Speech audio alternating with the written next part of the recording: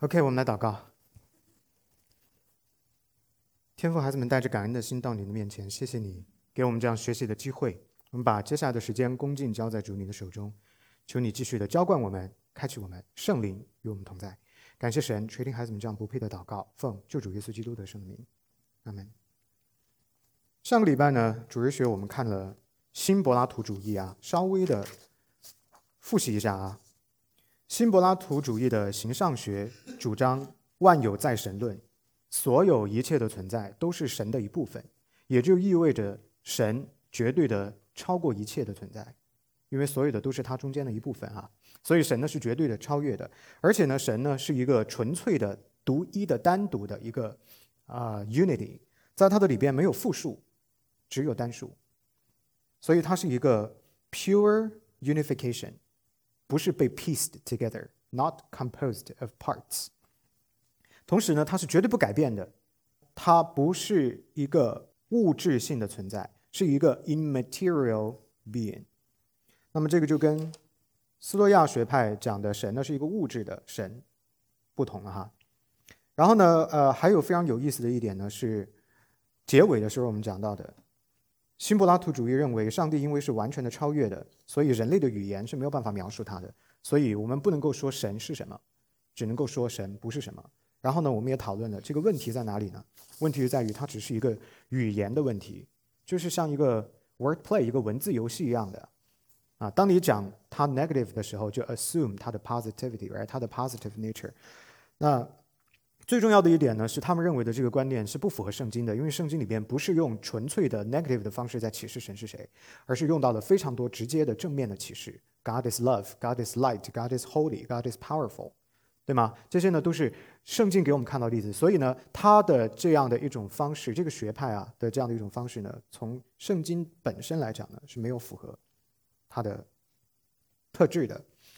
有一点我想要特别再解释一下，就是关于新柏拉图主义被认为是第一个宗教哲学，就是 religious philosophy， 就是因为他提到了很多关于神学跟哲学的捆绑，是一个 combination of theology and philosophy， 是捆在一起的。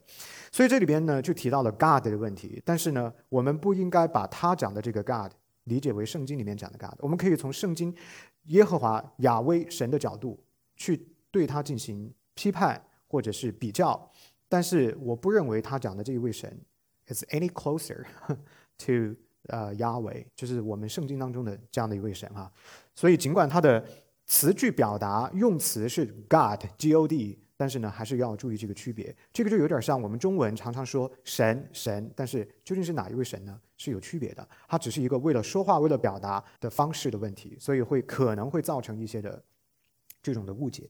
好，我们今天接着往下看关于神的这个特征，继续往下，请大家看到第三个特征。新柏拉图主义认为所有的存在呢都是 the one， 就是 God 它有两个名字，一个叫神，一个叫 the one， 那独一的一位所有的存在都是在 the one 的必要的向下发散的状态当中存在的，就好像阳光一样，太阳本身发出光来照亮一切，所有的东西被照亮都是基于它接受了阳光。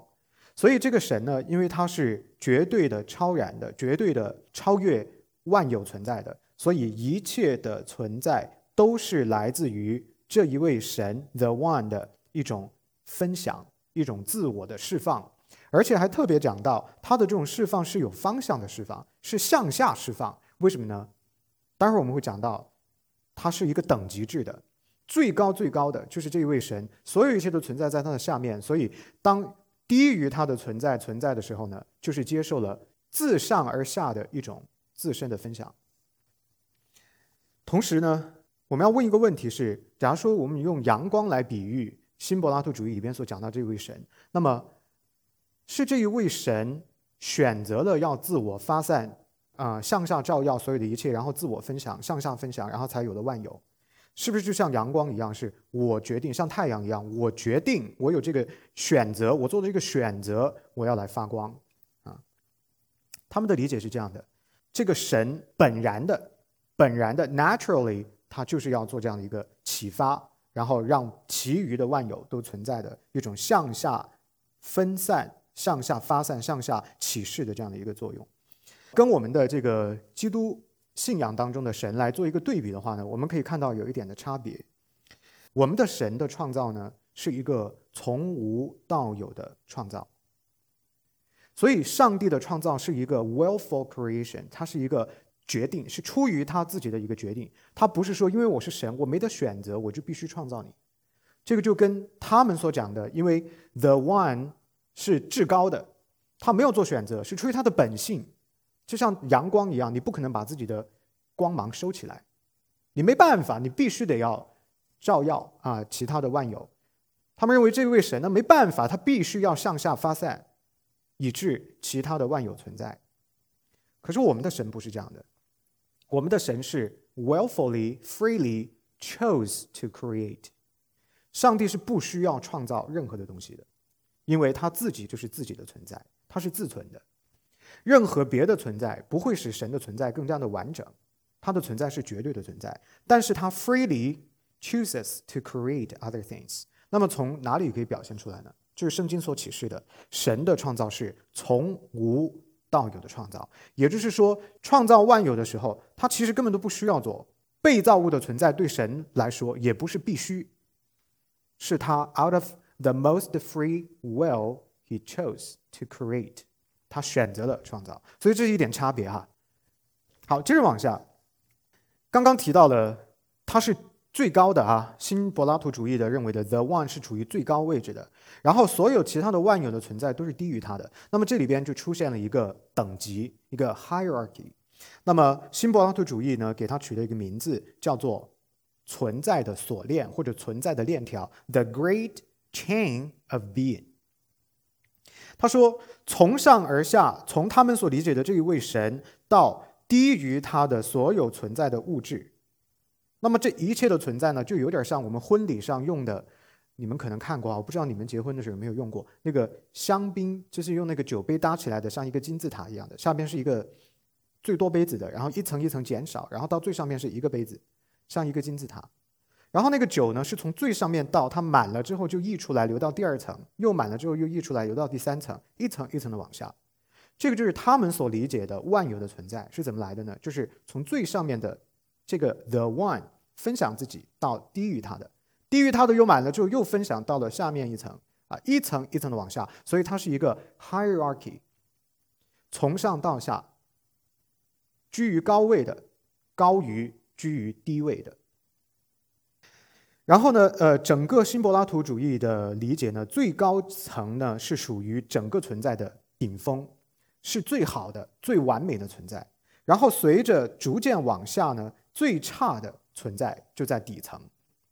也就是说，当你从下往上移动的时候呢，你越往上走，你就越是真实、有意义的好的存在。你从上往下走，你越往下呢，就是越坏的、越没有意义的越虚无或者没有实际存在价值的存在。那么在最顶层是什么呢？最顶层就是 the one， 也就是他们讲的 God。 它是一个完全的单一的个体，纯粹的，里边没有任何构成它的这些 parts， 所以它是个单数。理解这意思是个单数。然后呢，从 the one 下来，低于它的那一层是什么呢？叫做 the level of mind， 意识。那么意识呢，又分了不同的层次。首先呢，我们要看到意识里边的最高层叫做 the rationality of the world， 世界的理性。这个呢，可以参考之前的柏拉图主义，或者是甚至是这个斯多亚主义都有提到，就是 natural law， 对不对？他们认为世界的存在是有规则的，而这个规则呢，当然就是我们今天讲的 natural law， 而这个 natural law 就是它的 rational soul， 也就是它的 rational mind。Right, of the world， 它的 rationality of the world。 然后注意一点，这个世界存在的绝对的理性呢，是第一层开始出现复数的地方。因为高于它的是 the one， the one 是一个 pure unification， 它是一个 unity， 是单数。从低于它的这一层开始出现了 diversity， 多样性，也就是从这一层开始出现了 different parts， 这个不同的多样的存在。所以它是虽然是第二层的存在，但是它是首先的第一层出现 diversity 的这一层。然后呢，他说the forms are there, but the forms exist in the mind of God。 就是说这个 the one 它是存在一个 mind， 而且它的这个 mind 呢是高于一切的 mind， 包括人的 mind。 那么人的 mind 呢就是更低的，叫做 lower mind， 不及世界的 rationality。 我们的 mind 呢是更低的一层，这是第二层哈。然后再往下再跌下来一层，叫做 the level of soul， 灵魂。灵魂的这一层里边又分了3个不同的阶层，第一个叫做 upper soul， 第二个叫做 the middle soul， 然后还有一个呢当然就是 lower soul， right？ 那么 upper soul 是什么呢？世界的灵魂。世界的灵魂要解释所有在世界当中存在的变化， all changes in motion in the world， 所有世界里边的变化就是要由这一层来解释。 The middle soul 很有意思，中间的这一层很有意思。我们人呢，人的灵魂有一部分是存在于中间的，这中间存在的人的灵魂呢，向上连接的时候就连接到世界的灵魂，向下连接的时候呢，就连接到 the lower soul 肉体。所以呢，我们人的灵魂很像一种中间性的存在，它能够向上连接，也能够向下连接。当它向上跟向下连接的时候呢，就产生不同的作用。向上连接的时候，我们就产生真正的知识、智慧、伦理、道德；向下连接的时候，就解释了我们身体的行为、我们的欲求等等等等。那么最低层的 soul 是什么呢？是 the level of matter， 就是物质的 soul。他说他们认为任何你所能够看得见的，包括树木啦、动物啦一切自然存在有形质的东西呢，都存在灵魂，而他们的灵魂是 the lowest 最低的，不及人的灵魂。可是人的灵魂呢，基于中间呢，它可以向下连接，跟这个更低的物质的层次呢，可以产生关联。最后一层就是物质，这个物质的存在呢，他们认为是没有什么实际的意义的。他们认为身体性的物质的存在呢，比初级的物质叫 primary matter 要稍微更多一点意义。但是最底层的这个 primary 的 matter 呢，它已经处于一种非存在的边缘，就是存在跟不存在的边缘。而它的这种存在呢，是没有实质的意义的，就是一种可有可无的存在。然后呢，他们认为在整个的这个链条里边，这个等级制度里头，越靠近上层的就越善，越靠近底层的就越恶。所以呢，身体还有其他的初级物质的存在都是恶的，因为它处于最底层。越靠近上层 mind， 因为靠近 the one， 靠近他们所理解的这位神，所以呢，它就更加的良善。但是呢，物质因为在最底层，所以呢，它就显得更加的恶，就是 evil。这个是他们的理解。那么对于邪恶的问题或者恶的问题或者罪恶的问题呢，新柏拉图主义呢没有终极的解释它，但是呢他们也提供了一些自己的理解。他们认为什么是恶呢？他们认为恶是良善的缺乏，就是 the absence of goodness， 良善的缺乏。好还不够，当不够好的时候呢，就有亏缺，这个亏缺呢就变成了恶。所以呢，它是一个欠缺的善良导致的邪恶的观念。因此呢，我们可以这样子说，邪恶本身是一个 non-being， 因为它实际上不存在。什么存在？善存在，但是善不够、不足的时候呢，就形成了恶。所以恶本身是不存在的，它是由于已存的善存在的不够而导致了恶的存在。所以 evil 对于新柏拉图主义来说是一个 non-being。它自身就不是一个真实存在的问题，而是只有善存在，但是它存在的不够呢，就有了恶。然后呢，他们认为在最底层的这个 being 呢是最邪恶的，所以呢 the one 就是绝对的善，纯粹的善，而身体初级的物质呢就是恶的存在。它是由距离来决定的哈，朋友们可以理解吗？离 the one 越近就越好，离 the one 越远就越接近邪恶。好，理解了这样他们的一个 hierarchy 之后呢，请问我们来思考一下这道题。他们这样的形上的体系，形而上学的体系，如何影响一个人的伦理？他这样子的形而上感觉有点撕裂，就是他是把这个意识、灵魂跟物质都拆分开来，但实际上一个人他作为整体的话，这个灵魂跟身体应该是整合的嘛。他这样其实是给一些人就是创造了一些借口和理由去把这个物质主义和这个肉体的情欲和懒惰找了借口，就是说比如说啊我。就是因为比如说吃喝是肉体的需要，那我即使意识上我想要减肥，但是我肉体熬不住。比如说我早上想来教会，但是我肉体想睡觉，就是可以找到借口嘛。但实际上就是说应该是整体这样子来看，不然的话就觉得好像比较撕裂，就是。Yes, good. 还有吗？问题啊，那个等级是。向下是可以移动的吗？比如说，我是在这个等级是比较属地，还是不能移动？他们就是这么样，按照等级来划分世界的存在，解释万有的存在。比如说你是人，那么你肯定不可能跑到最顶层，你必须在 the one 的下面。而人的存在又分了灵魂、意识跟肉体，所以又存在于不同的层次。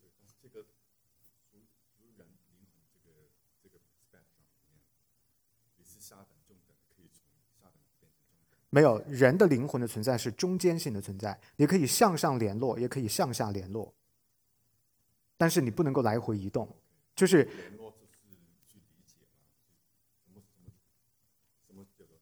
联络的意思就是说，当你处于中间性质的存在的时候，你没有绝对的跟高于你的 soul 切割，上层高于你的世界的 rationality 会影响你，那就是你获得知识的来源，但是你不会变成它，你还在中间。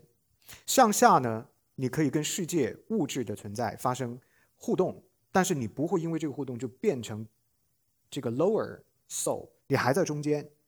那么你就是站在中间呢，可以往上看，也可以往下看。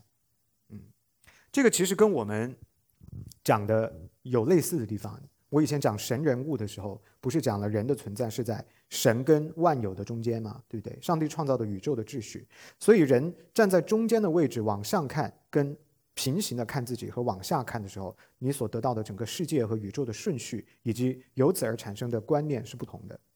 但是它的区别在哪里呢？它的区别在于 The One 就是 God， 它是最高的，我们是人，我们要低于它，而我们的里边有意识的存在，有灵魂的存在，有肉体的存在，也就要对应他们所理解的这个 scheme 放在3个不同的层次。就是说你的人里边的存在不像我们所讲的，我们是作为一个整体，我们就是在神的下边，我的灵魂、我的意识、我的整个的价值、我的肉体都在这里，都是高于物质的。他们不是，他们讲的是说把你拆成不同的部分，你不同的部分要放在这个 scheme 里边不同的位置。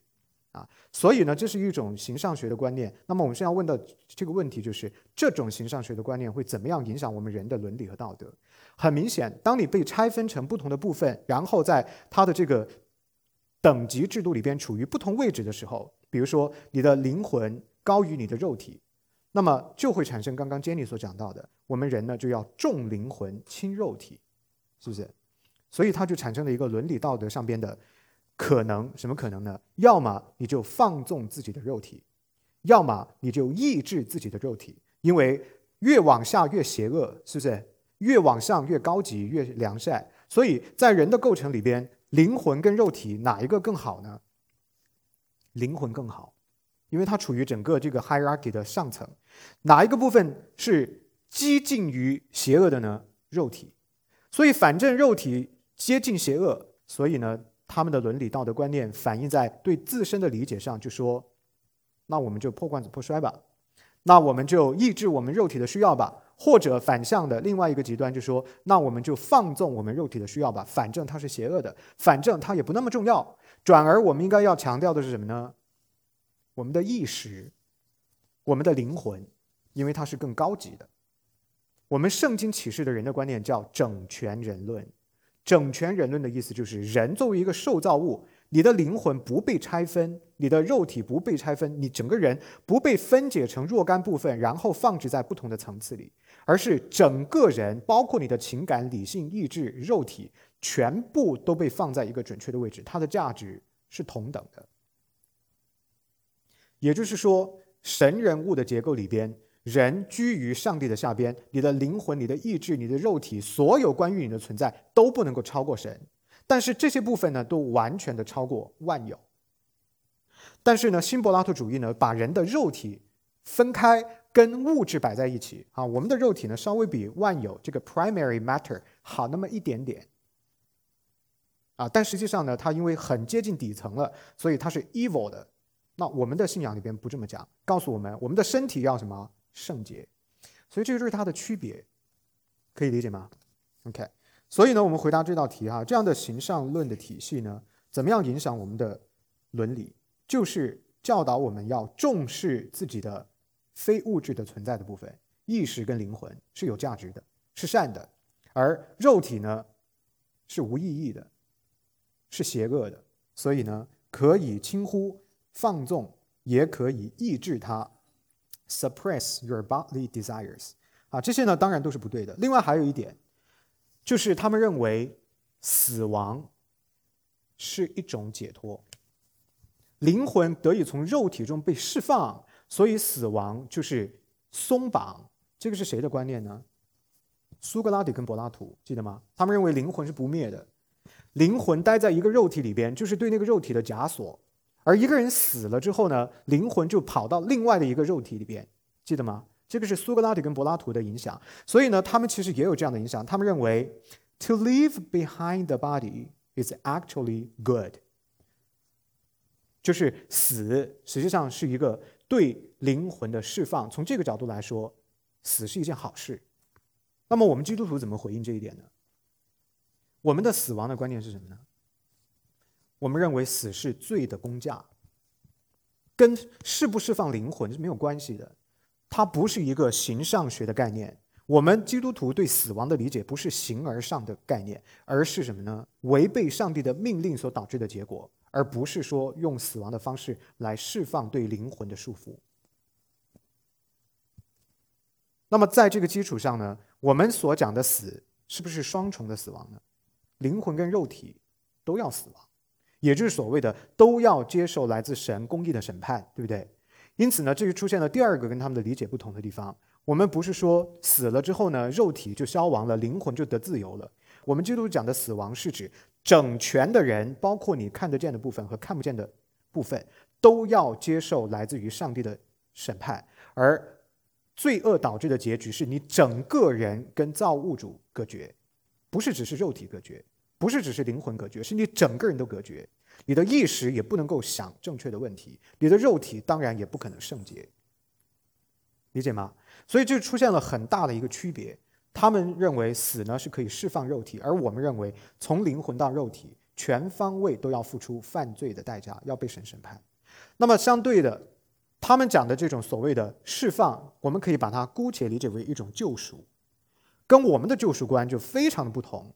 我们的救赎是通过信耶稣基督钉死十字架而拯救，而这个拯救是整全人的拯救，是你整个人都要被拯救，包括看得见的肉体和看不见的灵魂都要被拯救，是不是？但是他们讲的呢，这种释放呢，是通过牺牲一个而释放另外一个，所以它是一个偏颇的，不是一个完整的人论或者人的观念。通过牺牲肉体来释放灵魂，那这显然跟我们讲的整个人得救，从肉体到灵魂是不同的。他们只强调他们认为的高级的、有价值的、接近善的部分，而轻忽低级的、没有实际存在价值的、接近恶的部分，也就是肉体。那这显然跟我们是不同的。OK， 好，基本上后面这个问题呢就已经讲解了哈，关于新柏拉图主义的人论跟他的救赎论。他们首先认为人的灵魂是带有神的属性的，但是它又不能够完全等同于最高的那一个 The One， 就是这个 Divine Nature in Human Soul 叫做次等的 Divine Being 或者 Divine Nature， 叫 Secondary 可以听懂吗？因为什么呢？人的灵魂是存在于中间的，它可以向上又可以向下，所以呢，它多多少少带有一些 divine nature， 但是呢，它又没有到达一个程度 to be identical to the one， 所以呢，就给它另外一种说法，叫做 the secondary divine nature in human soul， 人的灵魂里边的那种次等的神性的存在，可以理解哈？这是他们的第一个观点。第二个观点，他们认为人的灵魂呢是存在于意识跟肉体之间的一个桥梁，像一个 mediator， 是用来连接人的意识和肉体的。他们认为人的灵魂呢总是跟世界的灵魂是有关系的、有关联的，总是统一在一起的，所以人的灵魂呢是不朽的。也就是说 to be connected upward， 跟什么连接呢？The rationality, the soul of the world， 所以它是不朽的。但是问题出现在哪里？问题是在于人的灵魂还会同时往下跟肉体跟物质关联，所以呢就形成了一个向上跟向下的张力，很像拔河。人的灵魂站在中间，两端拉我们，上边呢是把我们拉到这个世界的灵魂里边成为不朽，而下边呢又把我们往下拉到肉体的里边，又是一个会朽坏的身体。所以呢它是一个处于挣扎跟张力当中一个拔河的状态，两极垂直的向上跟向下被拉扯。那处于这样的一个状态当中，就出现了他们的救赎论的观点。他们认为什么叫做救赎呢？救赎就是要将人的灵魂从这种张力和这种拔河的状态当中释放出来。怎么样得以释放呢？往上拉我们是没有问题的，因为上边是高级的，是好的。所以重点是出在哪里呢？问题出在哪儿啊？是出在了把我们往下拉，就是不要把我往下拉，你把我往上升是可以的，但是别把我往下拽。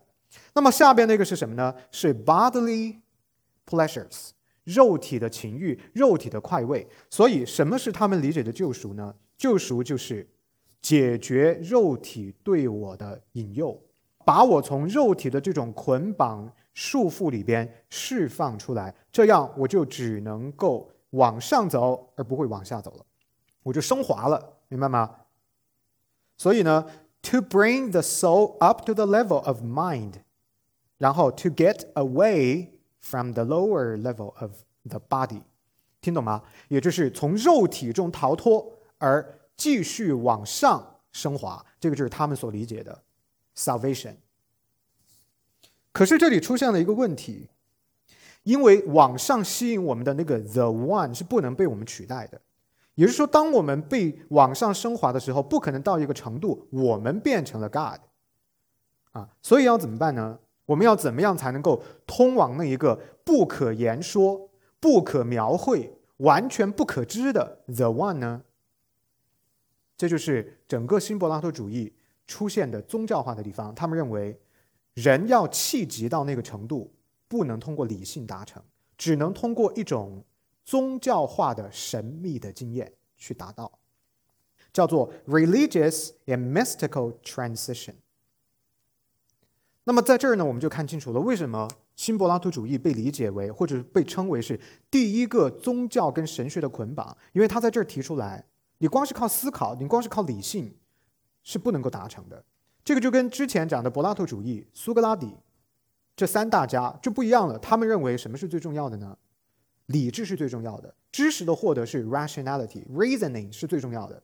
所以 upper world 上边的那个世界要怎么样，那个界要怎么样才能够通往它呢？通过思考，通过理性。但是你看新柏拉图主义否认了这一点，他认为这个神呢是不可知的，你根本都不可能知道它，你也不可能描述它，你连说都说不出来，它是完全的超越我们的，所以你只能通过一种神秘的宗教化的体验去完成这种救赎的升华。好，总结起来，新柏拉图主义的评估，用一句话来概括它的整个的要义，就是现实是来自 the one， 就是 God， 它的本性的溢出 overflow， 向下像太阳一样的照亮万有。但是与这个 the one 的距离越大，善就越少。All reality is a necessary overflow of being from the one, but the greater the distance from the one, the less the goodness. 这个是它的整体的要义。所以呢，说到底呢，他们认为 the one 是不可知的、不可描述的。人的存在被分为不同的层次，摆在这样的一个 hierarchy 当中，带来一些伦理和道德上面的问题，抑制或者是轻忽我们肉体的需要。好，我们最后看看这几个问题，新柏拉图主义的几个问题，听听大家的想法。第一个问题，新柏拉图主义是否解决了邪恶的问题？他们认为什么是邪恶？邪恶是善上的缺乏 ，the absence of goodness。请问他们的这个看法是否解决了、回答了邪恶的问题？你也可以从圣经的角度来理解、来分析这个问题。如果有一位神或者叫 the one 的存在，那么这个恶的泉源是什么？那它为什么又是邪恶的啊？这些呢是我们可以思考的角度，有吗？想好了可以说啊。是连加一个问题，刚才你稍微提到说，那个 soul 它是往上提升去那个 mind level， 然后但是永远不能够达到那个 the one 对这个境界。对，那越接近那个 one， 你就解脱那个肉体，离开肉体，离开邪恶越远。是。当你提到一个 term 是 religious and mystical transcession， 那这个是什么东西？如果是这个能够达到的话，就能够解决那个邪恶的问题；但是不能够达到的话就不行。但是我不晓得是指什么那个 religious and mystical transcessions。如果你问的是具体的 religious practice 的话，他没有讲是什么，但是他只提出来一个宏观的方法论，不是通过理性达到更高的境界，跟之前的三大家的讲法就不一样。三大家是分 upper world 跟 lower world， 当我们处于低的世界，这个界要通往高的界的时候，是通过理智 rationality 或者 reasoning可以获得真正的知识，可以升华我们的伦理道德，也就是达成了他所讲的从低层往上层的这样的一个发展，脱离了肉体的辖制。这个呢是指的 rationality。rationality 的意思是什么呢？理性的意思是什么呢？就是通过人的自身的思维的活动来解决这个问题。但是他否认这一点，他认为人的思维活动是没有办法让你脱离肉体的情欲而达成这种往上的升华和提升的，只能够是通过一种神秘的religious 的 transition， 因为它是 mystical 神秘主义的，很朦胧，很讲不清楚。或许他也讲了，但是如果他能够讲得出来的话他跟你说你要祷告，你要干嘛，你要干嘛，那就不叫 mystical， 那就是一个 very tangible 的 practice。那这个的话就稍微有点矛盾。他要讲的意思是一种宏观的方法论，怎么样从低级往高级去完成，是通过宗教化的实践，而不是通过思维的理性活动。那像我们的话，对比一下吧，像我们基督徒怎么样才能够站在受造物的位置理解造物主的真理呢？我们当然也是说是通过 religious life， 可是我们讲的 religious life 不是 mystical， 我们有具体的方法，读圣经就是具体的方法，祷告就是具体的方法，学习就是具体的方法 ，right？ 所以呢，我们是有具体的方法的，所以我们可以讲得出来，你做这个，你做那个，这样的话，你就可以领受神自上而下的启示。但是他呢，没有讲这些具体的方法，他只是提出来，我否认理性思维活动可以让你企及真理，所以你就用一个 religious 的 practice 就可以了，但没有讲具体的是什么。这样有回答到你的问题吗？ OK good。 好，还有没有别的分享？柏拉图主义好，就是他的新柏拉图主义呢，他指的这个望的话，就是可望不可及的，你永远达不到的，是吧？然后他的重点应该就是在这个灵魂上面，灵魂的话就是人就自己是中心了，就是人，他的中心应该是忠诚的人，忠诚的灵魂，然后呢，靠着自己的意志向上去那个寻求那个什么高层化进化，或者如果是控制不好的话呢，他就向下，就这样。所以他这个属于就是自己对自己的救赎，就自我救赎。所以这个呢就是很难达到的，就是说很难控制的。我说的就这一点。是的，自我的救赎，是的 ，very good， 很棒很棒。好，我来给大家总结一下哈，这是我的看法。新柏拉图主义有没有解决邪恶的问题呢？没有，他没有解决，他尝试解决，但是没有解决。他不是用解决或者说用他的体系成功的解释了什么是邪恶的问题，他只是将邪恶的问题转化了。也就是说，因为他们认为邪恶是缺乏善或者正确，所以邪恶本身呢就不是一个实际存在的实体，它就不是一个有真实意义的问题。问题在哪里？问题不在邪恶身上，而是在于良善身上。良善存在的不够多、不够好的时候，就有了邪恶。所以问题不在邪恶本身，而在哪里呢？在善的存在上。你如果可以存在到完美的程度，就没有恶。所以是谁的问题呢？是善存在的不够多、不够好。所以呢，这个不是 resolve 邪恶的问题，而是 dissolve 把它溶解掉了。在他们的概念当中，邪恶就不是一个真实存在的问题，因为邪恶本身就是一个 non-being。而真正的问题是在于，为什么存在的善不够多、不够好呢？这是他们真正要问的问题。所以是把它转化了啊，这个是第一点。在我们圣经当中所理解的邪恶呢，是真实存在的现实当中的一部分，是真实存在于人的，我们的确犯罪了，然后呢，它继续影响我们的存在、我们的行为、我们的言语，导致我们的现实、我们的生命、我们的生活、我们所存在的这个空间出现邪恶的实质性的问题。所以呢，我们可以这样说，基督信仰所启示的恶呢，is a substance more than just not being good, not being right， 比不够不好还要更真实，这是我们所看到的。而我们也有解决方案，我们的解决方案是耶稣基督钉十字架，是用他完美的顺服来解决这个问题，然后第3天从死亡中复活，胜过罪恶，胜过恶。复活就表示他不在恶之下，所以他胜过了。这是圣经给我们的答案，是完全不一样的。简单的来说，圣经认为的恶呢是一个实质存在的问题，同时也提出了解决方案。但是新柏拉图主义呢认为恶本身是一个 non-being， 它只是要问为什么已存的善不够多、不够好呢？转化了它，这是第一个问题。第二个问题就是刚刚我已经提到的，对于新柏拉图主义来说，邪恶的存在实际上是形上学所造成的问题，是为什么现有存在的这个结构会出现一个漏洞，导致邪恶存在。所以它是 a metaphysical issue， 一个 metaphysical 的 issue， 是形而上学的问题。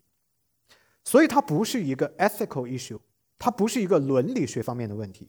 但是我们基督信仰所启示的恶是伦理方面的问题，是直接跟神的本性有关的。当人违背神话语的时候，恶就存在了，这是在亚当的身上给我们看到的。所以不是我们对世界的理解某一种特定的方式、某一种特定的结构，导致这个理解产生一种解释邪恶存在的可能，而是他的确就在第一个人的身上违背了上帝话语的命令，所以这个违背就叫做邪恶。那我们所理解的恶呢，就是一个神话语的权威的亵渎的问题，我们没有听从于神。而对于新柏拉图主义来说，它甚至都不是一个 ethical issue， 而是他们特定的一套看世界的方法所出现的一个漏洞，用这个漏洞来解释恶的存在，所以是一个 metaphysical issue。OK， 第二个问题，请大家来谈谈你们的想法。我们基督信仰在哪些关键的地方跟新柏拉图主义有所不同？第一点是他说那个 the one 就不可以用尽人的理解，不可以用言语，不可以什么去了解。但是我们所信的神，他是越乐意把自己启示给我们知道。第一点。对，还有吗？新柏拉图主义它的那个 the one 它是个单数，而我们虽然在单数里面，但是有位格。对 ，good， very good， 是的，我们的神是有位格的哈，所以它有 one and many 这样的一个本性在里头。